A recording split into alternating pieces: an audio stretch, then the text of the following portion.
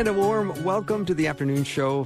Bill Arnold, thank you for being with me today. I am looking forward to this hour as we are going to start a brand new series on the subject of prayer. When we started a series, I don't know, probably in the summertime, Dr. Peter Kapsner and myself wanted to tackle salvation and do as deep of a dive as we could. And I think after about 9 or 10 weeks, we came to a logical place where we thought, let's move to prayer, because there's probably more people that are interested in prayer, because there's a lot of faithful listeners that are already saved, which is wonderful. But there's 10 great weeks that you can binge listen to on the website. If you go over to myfaithradio.com, if you take a road trip, you can just listen to like 10 hours of salvation from amazing guests. And we're going to start today talking about prayer. Peter, welcome to the show. Thanks, Bill. And our special guest, we're going to bring him on in just a minute, is Darrell B. Harrison, who is part of our Salvation series. Yeah, great guest. Oh, just amazing. Just amazing material, yeah. So we went to the bullpen, and we thought, let's bring Darrell out right away. Yeah, he could come out every game, as far as I'm concerned. No he really question. could. Yeah, There's no he question. can close the deal every time. But because we are talking about the subject of prayer, and I know I'm doing this a little bit selfishly, I have to agree, I've got a high degree of selfishness, because I personally want to recharge or recalibrate my prayer life, because I want to go deeper than ever before. I want to find layers of authenticity that I've never discovered. I want to be completely smitten by talking to God. Yeah. You know, me too, Bill. I've always admired people that were sort of those true prayer warriors, if we use that phrase to describe the kind of person who they just seem to have a natural capacity to enter in and out of prayer in a really ready and easy basis. And they do seem to have a real vibrant relationship with God as a result of that. And admittedly, that can be a practice that has been somewhat foreign to me in my life in terms of what does it mean to cultivate the kind of prayer life where you do feel that intimacy, you do sense that you're in step and in tune with who God is and what God is up to in this world. And how do you have reliable means of access? I think it's one of the questions that not just you and I have, but as I've been teaching in classes over these years, or maybe being involved in ministry in churches, that I think it's a really common question for a lot of people that would like to say, how could I deepen and broaden my prayer life? Amen to that. And our ability to approach and gain access to God comes through Jesus Christ. Of course. So that is the place we want to start. But I think if we're going to have a series on prayer, I think it's probably good to begin with prayer and then bring on Darrell. Great idea. Is that cool? All right. God, you are in control of our lives and our history, so help us not to walk in fear. If you are going with us, how can our world be rattled?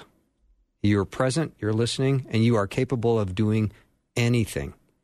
How can we not fall to our knees in surrender and submission? Who will ever love us the way you do? Jesus, you're my absolute best friend on this earth, by far the deepest desire that I have. No word I say to you goes unheard. My total trust and confidence is in you. Help our intimacy with you as we study your word and enjoy you with all of our heart. Help us to grow in our understanding of prayer. Help us all to gain fresh insights to this amazing, amazing communication with you. In Jesus' name, amen. Amen. All right. Our guest doesn't need a lot of introduction, but I'd like to give some. I'm going to read his resume, and that should take about another 45 minutes. I always get terribly insecure when you do this, yes. No, he's such an impressive, really impressive resume. Yes. I'll just send you to justthinking.me, and you can read all about it. But Darrell B. Harrison is the as Dean of Social Media at Grace to You. It's the Bible teaching ministry of John MacArthur in California. Darrell, welcome back to the show. Bill, Peter, how are you guys doing? We're doing awesome. Darrell, great to hear your voice. We're just doing awesome. Fantastic. It's great to be with you both again, brothers and friends. I appreciate the invitation to come back on and talk about prayer with you. Well, because it's kind of a blank slate, we're going to start just by talking about some goals that we have and some things that we hope to cover. And we most want to learn what you've learned over your decades as a believer and how your prayer life has been shaped. And we want to learn from each other on this series. So glad you're taking part of it. And with that in mind, with those goals in mind, Bill, may I start with a confession? Please. first. Please. I was listening to you and Peter there before you all brought me on the air. And, Bill, you used words like recharge and recalibrate. And Peter was talking about how we might use prayer to feel the intimacy of God. And I was like, man, this is so good, Lord, because part of the draw for me to talk about this topic with both of you is because this is an area of my own personal spiritual walk that I've struggled with for years. So and I think, Peter, when you talk about how prayer and the connection with our emotions and feelings, I'm reminded of a quote by Charles Haddon Spurgeon in the sermon he preached back in August of 1884, titled "The Glory in the Rear." And Spurgeon in that sermon said, The Lord may be very close to you, dear child, when you can't see him, perhaps even closer than ever he was when you could see him. The presence of God is not to be measured by the realization of it," unquote. And I thought those are important words by Spurgeon, because I think a lot of times we get disappointed, we get discouraged in our prayer life because we equate the efficaciousness of prayer with how we feel. If we feel God hears us, if we feel God is close to us, if we feel a certain level of intimacy with God, to the degree that we do or don't, our prayer life tends to fluctuate accordingly. I don't know if that makes sense, but that's what came to mind as I was listening to you both. So I thank you guys for sharing that. Well, Darrell, not only does it make a ton of sense, but I instantly appreciate your vulnerability of just sharing with us and listeners how it's a struggle. Because I have a feeling this is going to hit home with a lot of people in the struggle department. Yeah, and I think too, Darrell, just that idea that you referenced, if I got that correctly, is that if we make an association that our prayer is somehow more effective, or I think you used the word efficacious, if we're also at the same time experience a sense of intimacy with God, it doesn't necessarily mean we don't want and desire and long for that intimacy, but perhaps if we measure our prayer effectiveness by whether we really feel that we entered into this real intimate time with God, that maybe we're missing the point and could potentially even be making an idol out of the intimacy itself as opposed to entering into the prayer. Yeah, that's an excellent point, Peter. I completely agree with you there. And I think about what you just said there in light of what Jesus said in Matthew chapter 6, verse 8. And I think this should give all of us comfort. I'm not saying it does all the time, because, listen, life happens. This is a very sinful world. It's a very dangerous world. We are confronted every day with the unexpected. But in light of what Jesus says here in Matthew chapter 6, verse 8, he says, "For your Father knows what you need before you ask him." So I think that's a matter of fact. I would go on to say, if I may say this, I think if there's anyone listening to me right now who is struggling in their prayer life, who desires a more deep, a more intimate prayer relationship, because prayer is a relationship. It's not just something that's static and cold and not tangible, in the sense that you should always feel like you're emotionally like you're connecting with God, but it's something that's fluid, something that's vital to us. Please take confidence in studying Matthew 6. I would refer you to Matthew 6 to study it, and then take confidence in these words of Jesus in verse 8, that your Father knows what you need before you ask him. And I think that those words from Jesus are important, because we need to understand that prayer is for us. It's not for God. God already knows what's on your heart. He already knows what's on your mind. He already knows your fears, your anxieties. He knows that already. So when we come to him with those, number one, be confident that you can come to God with those. And then as you come to God with those, please understand that you're not telling God anything new. You're not telling him anything that he doesn't already know.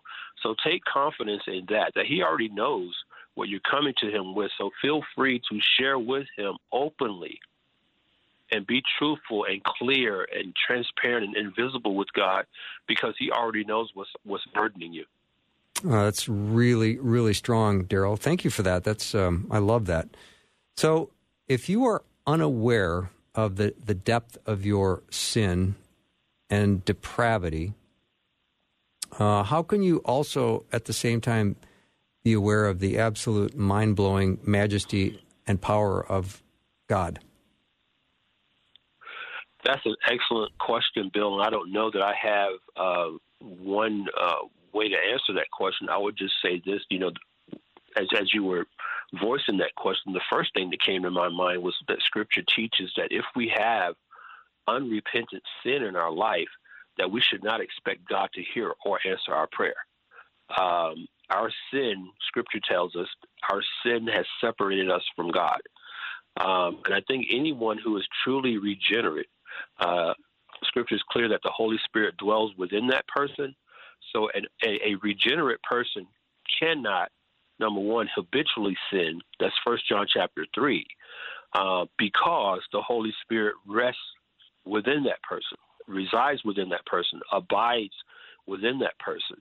So biblically and scripturally, it is impossible for a truly regenerate believer to sin habitually as a lifestyle, all right, deliberately, premeditatedly. That is antithetical to what a truly regenerate Christian does. And I say all that to say that a truly regenerate Christian is always going to be convicted of their sin. They're always going to be convicted of sin in their life because that's one of the roles that the Holy Spirit fills within us. He convicts us of sin. The only person who is never conscious of their sin is an unbeliever, is a person who doesn't have the Holy Spirit residing in them. And that person, according to John 3:36, is still under the wrath of God. So the connection to our awareness of God's presence is directly, I think, tied to the degree to which we are consistent in repenting and confessing of our sin. Mm-hmm. Darrell, I jotted this passage down from Psalm 66 a little bit earlier in the day, and it said, if I had cherished sin in my heart, the Lord would not have listened, but God has surely listened and has heard my prayer. I'll let you chew on that over the break. Our guest is Darrell B. Harrison, and we're starting a brand new series on prayer.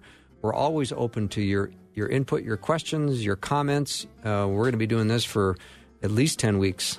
Dr. Peter Kapsner and myself will be co-hosting this, and let us know what comments or questions you have for us or for Darrell. 877-933-2484. Be right back.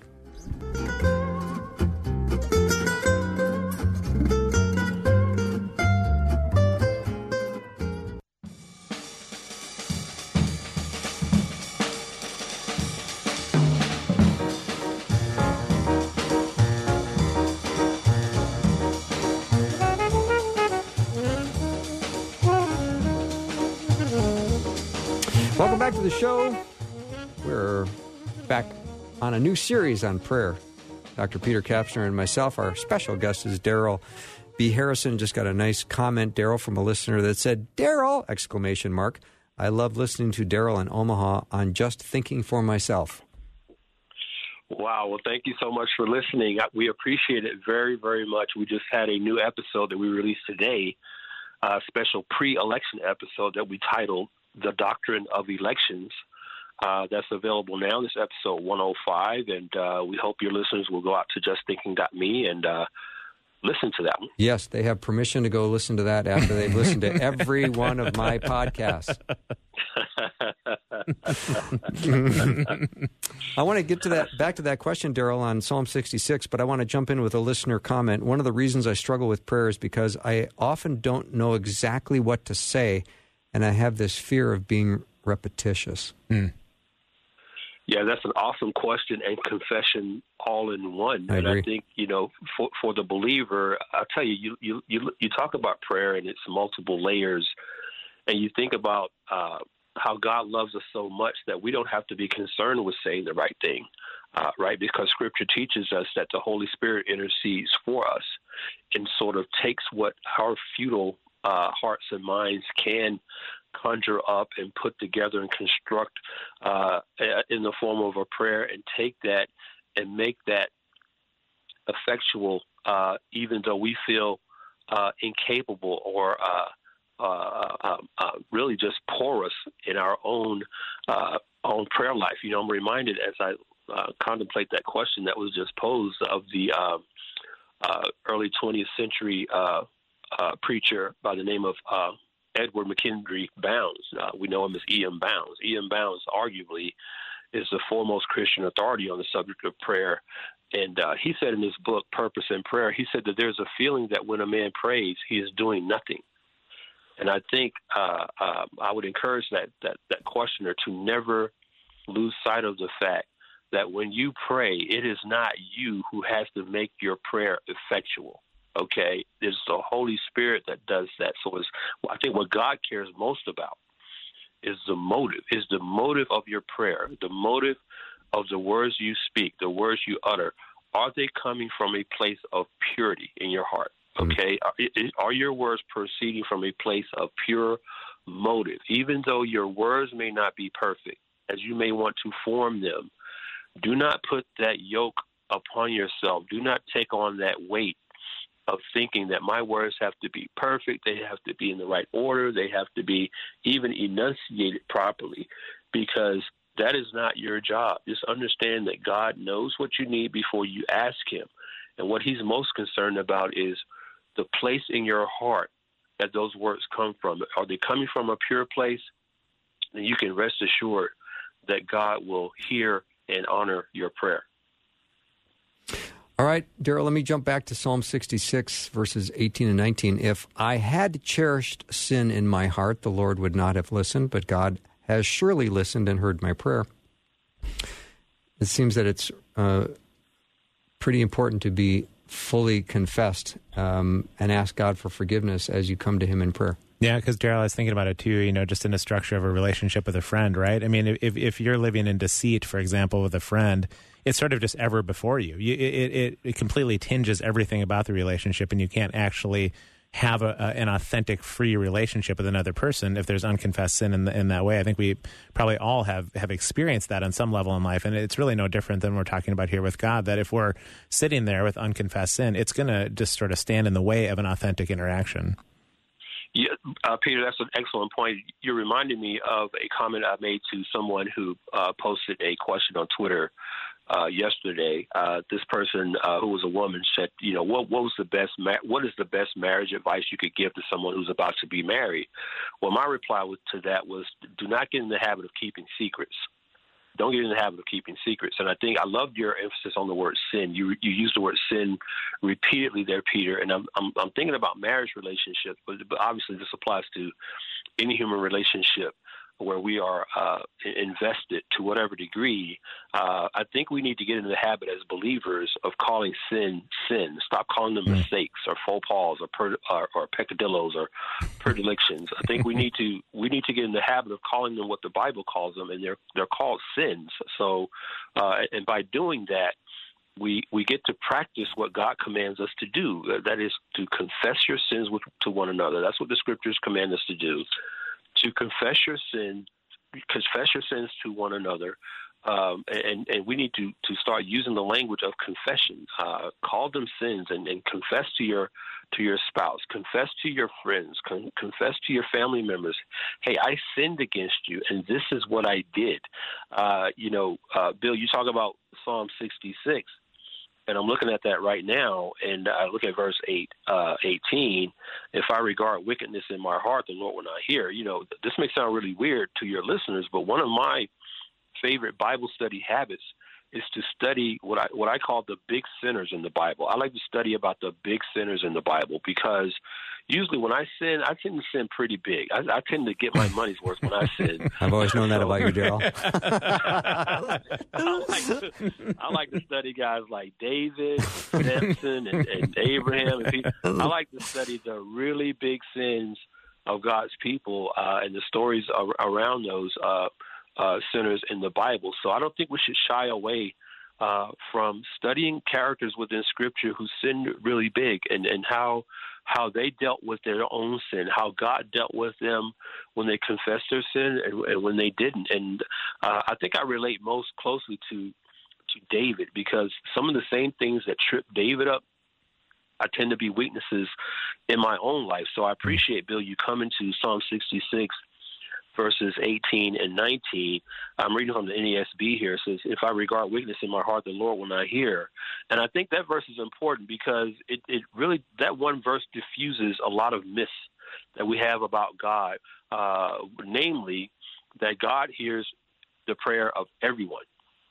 Okay, but this verse in Psalm 66:18 clearly establishes sort of a line of demarcation where you have a conditional promise here. You have a conditional negative promise that is, the psalmist is saying, if I regard wickedness in my heart, the Lord will not hear me. So if you're holding on to a sin, you know you sinned, but you're holding on to it and you refuse to repent, you refuse to confess, you refuse to make that situation right, either between you and God, because all sin is ultimately against God, but even in situations that involve other people, you can rest assured God's not going to hear your prayer. He says it right here. He's not going to hear you. So that is a conditional negative promise. God promises that if you regard iniquity in your heart, he is not going to hear you. And it's such an incredible wording, Darrell. And the flip side of that is then David saying in Psalm 51 where he says, but here's the deal. I know my transgressions, he writes, and my sin is ever before me. Against you only have I sinned and done what I mean, the humility that he's showing as he's coming to God in the midst of his own sin is really a model in some ways for how we can deal with that. Yeah, you mentioned the key word there, Peter. I think the key word is humility, right? Yeah. It's the opposite of what causes us to sin to begin with. Is pride causes us to sin. Pride is the soil that feeds all sin. I don't care how minute or how minuscule we may describe that sin to be or consider that sin to be. Pride is what gives fruit and impetus to our sin. And in the inverse, humility is what brings us to a position of repentance. It brings us to a position of becoming prostrate in our heart before God and realizing that regardless of who in this world was on the receiving end of our sinful words or actions or behaviors, like I said just a second ago, ultimately all of our sin is against God, and we have to be able to realize that in that moment when we sin, and even in our awareness of that sin, pray right then. We're talking about prayer, so pray right then. Lord, give me a heart to be able to genuinely bow myself before you and confess and repent of this sin and turn away from it, so that my relationship with you, O Lord, will be corrected, and my relationship with those who I have sinned against here may be corrected as well and healed. All right, we're going to take a little break. Darrell B. Harrison is our very special guest. Dr. Peter Kapster and I are doing a series on prayer. This is our first episode, and we're excited about what's ahead. We're going to learn a lot. I know we're both excited to continue this for a long time because it's a topic that we never get tired of talking about. If you have a question or a comment or something you'd like to add to the discussion, let me know what it is. You can send a text to 877-933-2484. Again, 877-933-2484.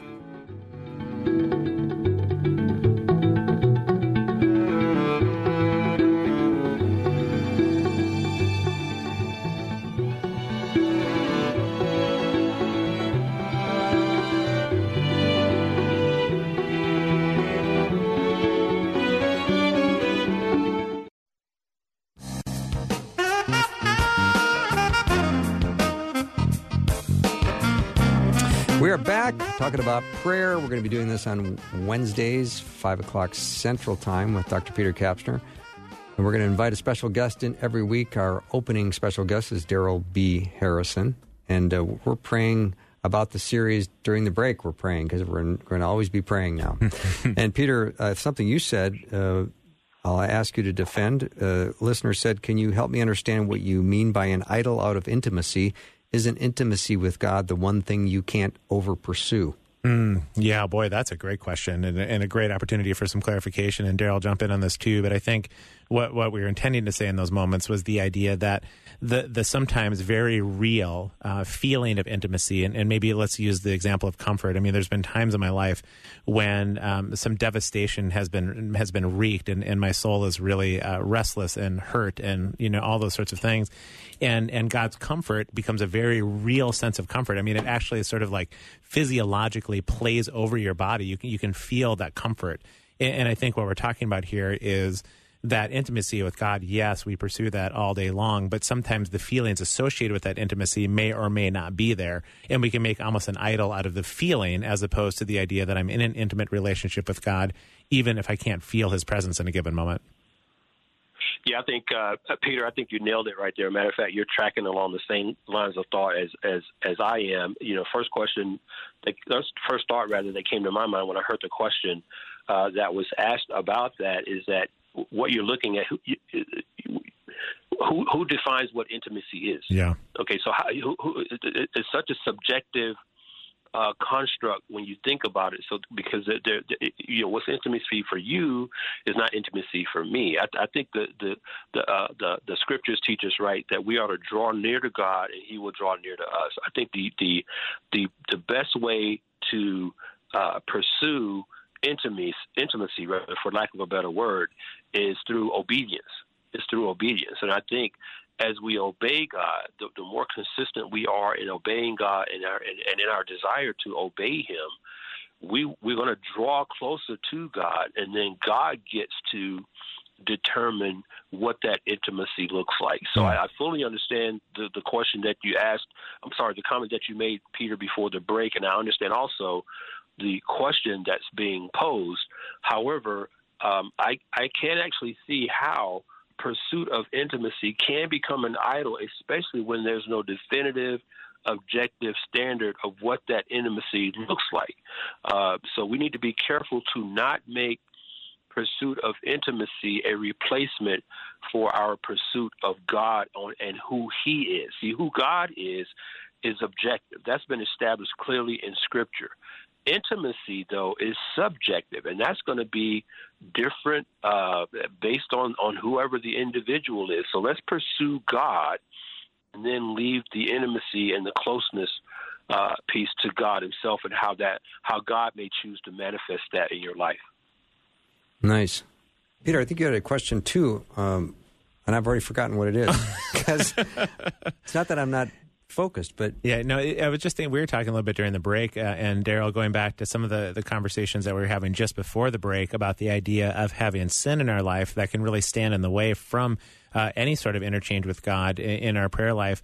And I'm curious what your thoughts might be about the idea of unknown unrepentant sin. It's one thing to have a known sin in your mind and in your heart, and it's sort of standing in the way, but there are those sins of which we're not even meant to discern our own hearts in terms of what's all in there. So what is the role of coming to God and maybe even asking God to reveal things in the heart, or just different things that are sinful of which you're not aware in your prayer life? Yeah, as I listened to you, Peter, I guess the first thing that came to my mind, I was thinking about Martin Luther, right, and all the hours upon hours that he would spend in prayer when he was a monk, right? He was trying to, navigate and work through, how can I serve God? How can I find God? How can I be connected with God? And Luther would spend all these hours upon hours in prayer, confessing his sins and reconfessing sins and things of that nature. So I think the answer to the question is intrinsic to the question that you posed, Peter, because if we're convicted or concerned that there may be unknown sin in our heart, unknown sin in our life that we have not confessed and repented of because we don't know that we've committed them, I think a good model to follow is the model of David in Psalm 51. I love what David said in his part of his confession in Psalm 51 out of his the sin that he committed with Bathsheba. He confessed that God would not let him be subject to premeditated sins. So go to God and confess. Peter, I think you worded it perfectly. Just go to God and ask God, Lord, reveal to me if there is any sin in my life that I am not aware of. Please reveal that to me. Reveal that to me specifically so that I can repent specifically. And what I love about, like I was saying earlier, about the big sinners in the Bible, when they repented, and repentance is a very deliberate, it is a volitional, but it is also a very specific act. True repentance is not a generalization of a wrong that you've committed. True repentance and confession is to be very specific about the sin you've committed. But there may be times when you may sense that you've committed a sin, and you're not necessarily sure of the specificity of it, or you may not be aware of it at all. Go to God and say that to Him, and God will answer that prayer. I'm looking at 1 John chapter 5, verse 14 right now. It says, This is the confidence which we have before him, that if we ask anything according to his will, he hears us. Verse 15 says, and if we know that he hears us in whatever we ask, we know that we have the request which we have asked from him. So again, that goes back to motive again. If you're convicted that your motive is pure, go to the Lord, ask him to reveal those unknown sins to you, and he will do that. He will honor that prayer, and then your obligation at that point is to confess, repent, make those situations right where it's necessary, and then move on. Darrell, Peter, let me ask you this. Have you ever said to God, Lord, would you come to me in a fresh way? And what do you think about that position? Is that something like where a friend says, we should get together sometime, you call me? Yeah, just speaking for myself, Bill. Yeah. I've never prayed that prayer using those words. I tend to put up a red flag when I hear those words, because listen, and the reason is, no offense to any of your listeners who have used those words in the prayer in their own lives, but when we look at Scripture, right, we know that God is immutable. God doesn't change. We know that Scripture teaches us that Jesus Christ is the same yesterday, today, and forever. So the manner in which God is going to reveal himself to us is going to be consistent with his nature, not with what we want. Okay, so we need to be really careful with that. God is going to be true to his character and his nature. And if we want to have any idea, any concept of how God relates to us, interacts with us, all we need to do is look to God's word and study how God relates to his people. He relates to his people primarily through his word and through the Holy Spirit who indwells us. So we need to be really, really careful in filtering and vetting our desire for God to show himself to us in a quote-unquote fresh way. Because to be honest with you, we may not like that fresh way in which God shows himself to us.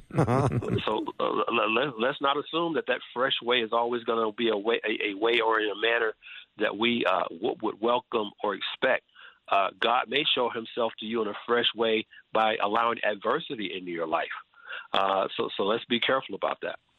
Yeah, I haven't ever prayed those specific words either. I think where I may be able to at least sympathize to some degree with it is the idea of there's been certain seasons of my life as a believer over 30 plus years now where there's just this sense of passion, energy. There's sort of a get up in the morning. There's an on fire, to use some of this language about the kingdom in terms of I feel real passionate about it. And other times I feel terribly hollowed out and pretty empty, somewhat alone, entire lack of motivation, those sorts of things. And so I think, Darrell, in those places, when I am in those sometimes very long seasons of feeling hollowed out in my faith, there's, I think, this cry out that says, hey, I want to feel that passion, energy, desire, flame again in some of that. And that's maybe even, again, a very understandable desire, but we have to take care that doesn't become the model that can become an idol, that as long as I'm feeling passionate, that my faith must be just in this grand place. Well, it can be a very confusing place in those times as well. So I don't know what you would say about that, about the idea of when you're feeling hollowed out and prayer seems empty and you just don't really have any specific motivation to do anything. You know, where are some of the invitations in that? Yeah, again, that's a great question, Peter. And as I listen to you frame that question, I think about Jesus in his prayer in the Garden of Gethsemane. And his encounter with the disciples where they went to sleep on him, 3 times. And I think we need to remind ourselves in situations like that we're only human. Okay. We know that Scripture teaches that God created us from the dust and that we remain dust. And when we die, we're going to return to the dust. So I think it's important for believers to remind ourselves who is God and who isn't. We are not God. There's no admonition in Scripture, no exhortation in Scripture at all for us to pretend like we're super Christians. You know, we wear the big red cape on our back with a big C on the back, right? And the superhero music is playing as we go about our business day to day. No, we get tired. We get angry, we get frustrated, we get flustered, But remember, in John 15:5, Jesus says, "For apart from me, you can do nothing." And that means nothing. The Greek word for that is nothing. So, apart from Jesus, you can do nothing. And just remember who sustains you, who is empowering you, because when we ask for fresh refilling of the Holy, I understand fully what people mean by that. But just remember, fires go out. Fires go out. There are no eternal flames, in this world.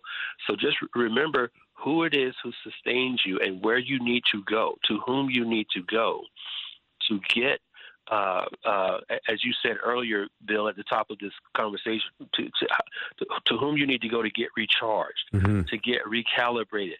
The recharging is done by the Holy Spirit. The recalibrating is done by the Holy Spirit. And just understand that the Holy Spirit is already living within you. You're not going to get any more of the Holy Spirit than you already have. Okay, the power is there already within you. You just need to avail yourself of it. But remember that God understands that you are but flesh. He's the one who created you, remember. So he understands that. So just go in the strength and the confidence that God is going to be with you, and that should be more than enough to get you through your everyday encounters in this life. I'll throw this out to both of you, then we'll take a little break. Does God hearing prayer change when you're going through divorce and haven't treated your spouse like you should? Well, I think if I understood the question correctly, and set me straight here, Bill, if I didn't. So the question is, does God's hearing our prayer change if we're going through a divorce situation and we haven't treated our spouse as we should? Yes, that's the question. Yeah, you understood that correctly, Darrell. Yeah. Okay. So we kind of touched on that earlier, whereby if there's unconfessed sin, this goes back to Psalm 66, Bill, that you brought up. I think this goes back to what we were discussing there in the context of Psalm 66, where if there is confessed sin in your life, or rather unconfessed sin, if there's unconfessed sin in your life, you can rest assured God is not going to hear you.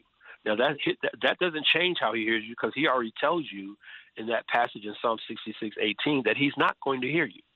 If you regard unconfessed sin in your heart and refuse to deal with that, I don't care if it's a divorce situation or whatever the situation might be. Speaking of prayer, you need to pray. If that's your situation, if you have unconfessed, prideful sin in your life, your heart is hardened against the spouse that you're in this situation with, that is no excuse for you to not confess your sin, because, again, you need to submit yourself to what you know the Word of God says. You know what the Word of God says about confessing your sin. And you need to ask God to tear down this wall of pride that is within you. Whatever reason you have for saying you may have a right to feel this way against this spouse, or you may have a right to have done this thing against your spouse, you have no right for that, because you have no rights whatsoever when you consider that it is our sin that put Christ on the cross. Okay, so that wall of pride and resistance needs to come down, and you need to pray that God would tear that down so that you can confess whatever sins that might be involved here, and at least to that extent, have your relationship with the Lord restored, number one, and then to whatever degree your spouse responds to your confession, that relationship can be restored as well, even though it may not lead to a reuniting of the two of you. At least you will have done what God has obligated you to do in that situation. So wise, Darrell. And approaching the spouse in humility could be the posture God wants us to adopt. Yeah, exactly. That's a great point, Bill. I was thinking about humility, and I would venture to say that if I were to be asked, what was the one characteristic of Jesus Christ that stands out to you during his earthly ministry, I would have to say Christ's humility. Mm-hmm. Christ's humility. We know from Hebrews, it says that Christ, for the joy set before him, endured the cross, despising the shame. Christ despised the shame for the sake of obeying his Father. That's what he did, and that is the model that he has established for all of us who profess to be followers of his. Mm-hmm. Take a little break. Darrell B. Harrison is our guest. We're on our series on prayer with Dr. Peter Kapfer. We'll take a break. We'll be right back.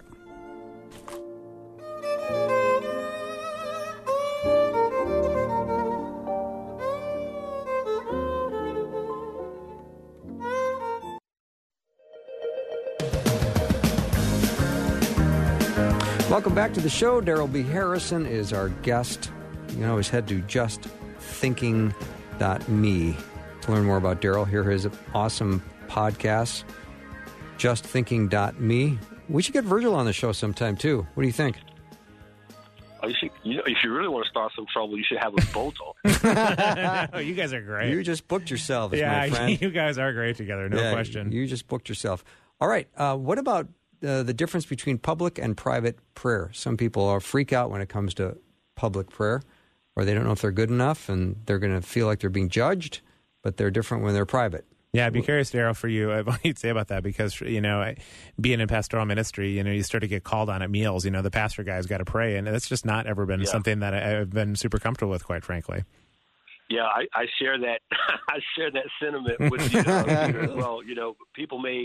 People may think differently who have listened to our podcast, or who maybe have been in attendance when I've been speaking somewhere. But I'm pretty much an introvert. I would rather be in the background and not be out front. And being asked to publicly pray is one of those times. I think the thing again that we need to be careful about is the one thing Jesus warned us against, right? Is offering prayers in order to get attention for ourselves. Okay, so again, we're talking motive again. I hate to keep reiterating that and coming back to that, but it's just our conversation keeps bringing us back to this question of motive, this idea of motive. So, and again, two things. Make sure your motive, if you're asked to pray in public, or if you feel moved to pray in public, okay, just make sure that your prayer is not coming from a place of self-attention and bringing the spotlight onto yourself. And the words that you're speaking, that you're not motivated to show off or demonstrate to someone, hey, I know how to pray. Don't ever let that be a motive. If you're ever asked to pray in public, or if you ever feel moved to pray in public. And then secondly, again, just remind yourself, like we said earlier, that it's the Holy Spirit who's going to give you the words to say. So don't measure your prayer on a curve. Okay, don't measure your prayer by how voluminous you were, how multisyllabic your words were. Right? Jesus warns against that. So again, humility is the word. Humility. I heard Paul Washer. Paul Washer spoke at Grace Community Church a few Sunday nights ago, and after he preached, the prayer that he gave after his sermon was done, before he stepped down from the pulpit, his prayer was simply this. He said, "Lord, help your people. Amen." Now, that was a very powerful but very succinct prayer. As long as the prayer is given from a standpoint of pure motive, it can be as few words as that, and the Lord will do wonders, will work wonders from those few words. Yeah, I think, Darrell, as you're talking, it called to mind a passage from Matthew 23 in which Jesus is critiquing the religious leaders of the day when he says basically don't practice how they practice their lives in public. Everything they do is for show, he says. On their arms they wear extra wide prayer boxes with scripture verses inside, and they wear robes with extra long tassels. They love to sit at the head table at banquets and in the seats of honor in the synagogues, and that seems to be the kind of warning and admonition you're saying, we need to stay away from that version. Exactly. Right. Exactly, Peter. Thank you. So when that powerful prayer that Paul Washer prayed, so if you don't pray in Jesus' name, does it still count? Oh, my gosh. This is a question I've had for a very long time. Oh, I mean, yes. I'm sure it does, but I'm just asking Darrell. Yeah. Or you. Well, no, this is Darrell's question, clearly. I was going to toss that back to Peter. That's a good game of ping pong. I heard your name, Darrell. Or get Virgil on the line. Yeah, right. So, no, that's a question that comes up a lot. And I think what people need to understand is that when Jesus says, when you ask anything in my name, he's not saying that you need to append those specific words to the end of your prayer. That's not what that means. What we are to do is we are to pray as much as we're able to discern. We are to pray in God's will. Our prayers should consist of requests, not only requests, but when we make requests, those requests should be construed within a framework of what we want God's will to be. Okay, so that's what that means. And when we say in Jesus' name, we're basically saying in accordance with Christ's will through your Son, our Lord, my Lord and Savior, through what His will is in this request. I am asking this of you. So even when we don't append those words, it's not going to make this isn't pixie dust that we're talking about. So it's not going to make the prayer less magical. Okay, it's not going to make the prayer less effectual, because if God working in our lives was predicated upon the tightness or the perfection of our prayers, I don't know that I'd ever get a prayer answered, because, again, I'm speaking to you as someone who has struggled in this area. Mm-hmm. I've struggled in this area. So no, don't get weighed down so as to think, oh, no, I didn't say in Christ's name. Let me go back and say that. No, that's not how prayer works. So what that means is that you just want to be in God's will. I love Shadrach and Meshach and Abednego in Daniel 3, and this is the type of maturity I want to have one day, where they told King Nebuchadnezzar, "Listen, we're confident that God will deliver us from this flaming furnace, but even if He does not." See, this is where you want to get in your prayer life. You want to get so mature in your prayer life. You want to get so mature in your and the sanctification of your prayers that you can pray something and say, Lord, even if you don't do this, my faith is not going to be impacted. I'm still going to trust you. I'm still going to walk in obedience to you. Yeah, Darrell, that's so helpful, because I really have heard the idea, sort of an analogy, that if you don't use that phrase in Jesus' name, it's like you forgot to put the stamp on the envelope, and so it sort of just sits in the mailbox and doesn't get delivered. But you're talking about something very different here. Yeah, indeed. I love that analogy. If it just sits in the mailbox and doesn't get delivered, it's not like prayer isn't a piece of mail where if you don't put the stamp on it, God will never get it. So that's not it. Like we said in Matthew 6, this is why I want to reiterate again. Encourage your listeners, Bill, to go study Matthew 6 and park right there. Yeah. Verse 8, God already knows what you need before you ask Him. Yeah. All right, Darrell, do you and Virgil want to come on? We'd love to, bro. Just let me know when. I'll set it up. Yeah, we just scratched the surface. I have so many more questions coming in. I want to do the prayer series for quite a while, and we might just do Darrell B Part 2. I think that sounds great. Along with Virgil next time. So maybe in a couple of weeks you can do it again. That work? We'd love to. We'll make it happen. Absolutely. All right, awesome. Darrell B. Harrison has been our guest, and you go to justthinking.me to learn more about Darrell and his amazing podcast. Peter, thank you. Yeah, it's great stuff from Darrell. What a great kickoff to the series. It's so helpful. Yeah, and Darrell, thank you, and have a wonderful night with you and your family. Thank you both. Take care. You bet. Thank you. That wraps up our show for the day. I have just had a blast. Peter, this has been so much fun. I'm so excited about next Wednesday already. Yeah, that time just flew by. There's so many different places that we could have gone and did go. In fact, it was a really helpful starting point to this. So thank you for listening. Thank you for spending time with me. I've loved being with you today. I hope you have a wonderful night as you lay your head on the pillow and know that God is working out His amazing plan in your life. I'll see you tomorrow.